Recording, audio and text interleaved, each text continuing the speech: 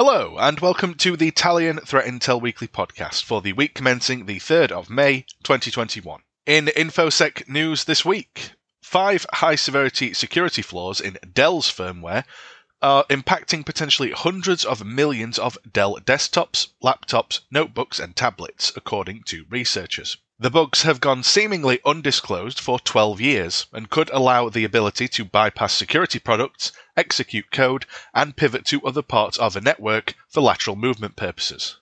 The multiple local privilege escalation or LPE bugs exist in the firmware update driver version 2.3 module, which has been in use since 2009.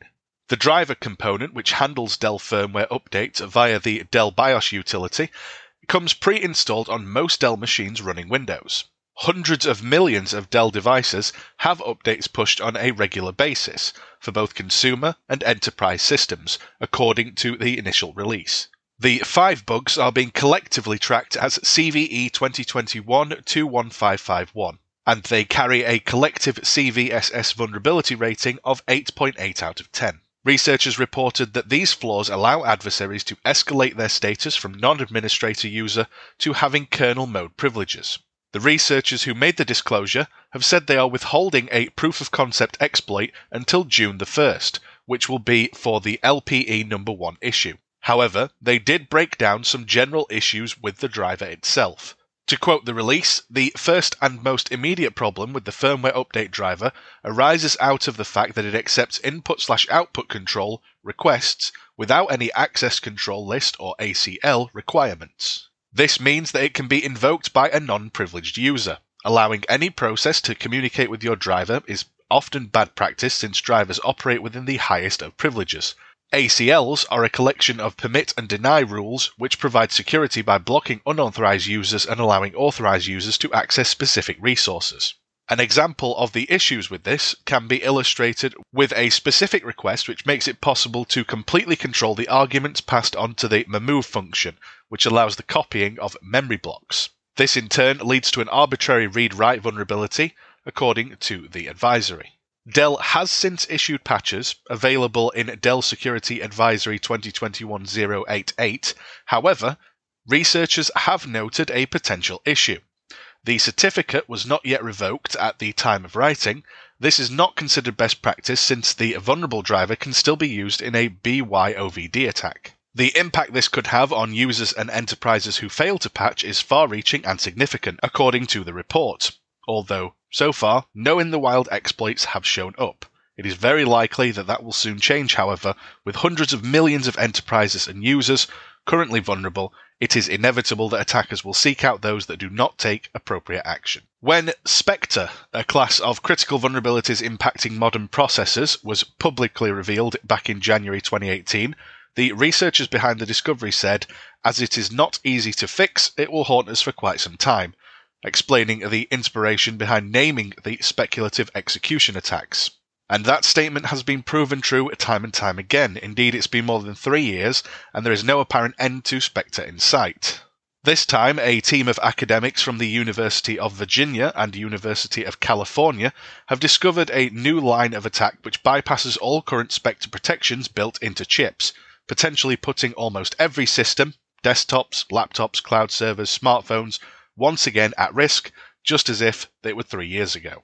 The disclosure of Spectre and Meltdown opened a floodgate of sorts, with endless variants of the attacks coming to light in the intervening years, even as chip makers like Intel, ARM and AMD have continually scrambled to incorporate defenses to alleviate these vulnerabilities, which permit malicious code to read passwords, encryption keys, and other valuable information directly from a computer's kernel memory.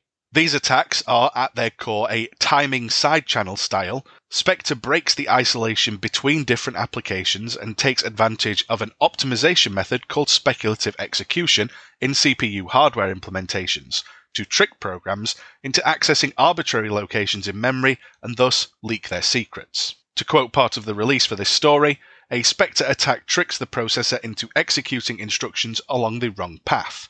Even though the processor recovers and correctly completes its task, hackers can access confidential data while the processor is heading the wrong way. The new attack method exploits what's called a micro-operations or micro-ops cache. an on-chip component which decomposes machine instructions into simpler commands and speeds up computing, as a side channel to divulge secret information. Micro-op caches have been built into Intel-based machines manufactured since 2011. The silver lining here is the same as before: exploiting Spectre vulnerabilities is difficult.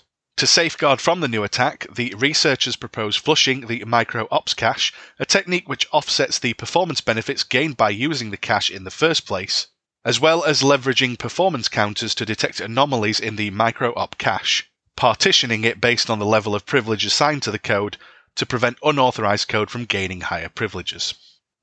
And security researchers have provided insight into how a single student unwittingly became the conduit for a ransomware infection which cost a biomolecular institute a week's worth of vital research. In a report published this week, Sophos described the case in which the team was pulled in to neutralize an active cyber attack on a biomolecular facility in Europe. Sophos found that the Ryuk strain of ransomware had made its way onto the facility's network and set out to determine how the infection took place. While the name of the Biomolecular Institute has not been disclosed, the organization is involved in the life sciences and research related to COVID-19. The institute works closely with local universities and collaborates with students in some projects.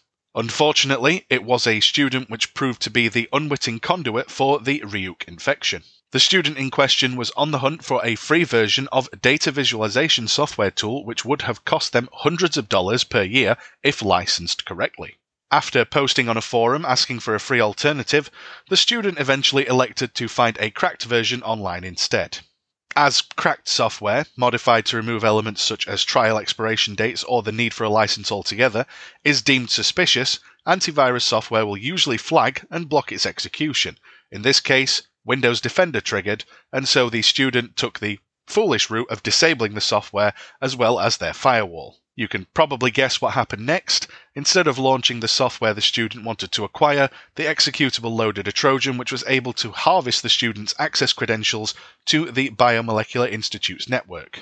In hindsight, in what was an unwise decision, the research institute in question allowed students to use their personal devices to access its network via remote Citrix sessions. 13 days after the student executed the cracked software, a remote desktop protocol connection was registered by the institute, using the student's credentials. A feature of RDP is that the connection also triggers the automatic installation of a printer driver, enabling users to print documents remotely. This allowed the Rapid Response Investigation team in this case to see that the registered RDP connection involved a Russian language printer driver and was likely to be a rogue connection. The investigators apparently believe that access to the institute was sold on an underground market, and the RDP connection may have been made in order to test access. It was 10 days after this speculated test connection was made that Ryuk was deployed on the network, costing the institute a week of research data as backups were not fully up to date. In addition, system and server files had to be rebuilt from the ground up, according to the researchers, before the institute could resume normal working activity. This is a cautionary tale of how an end-user's security misjudgment can leave an organization exposed to attack when there are no solid security policies in place to contain the mistake.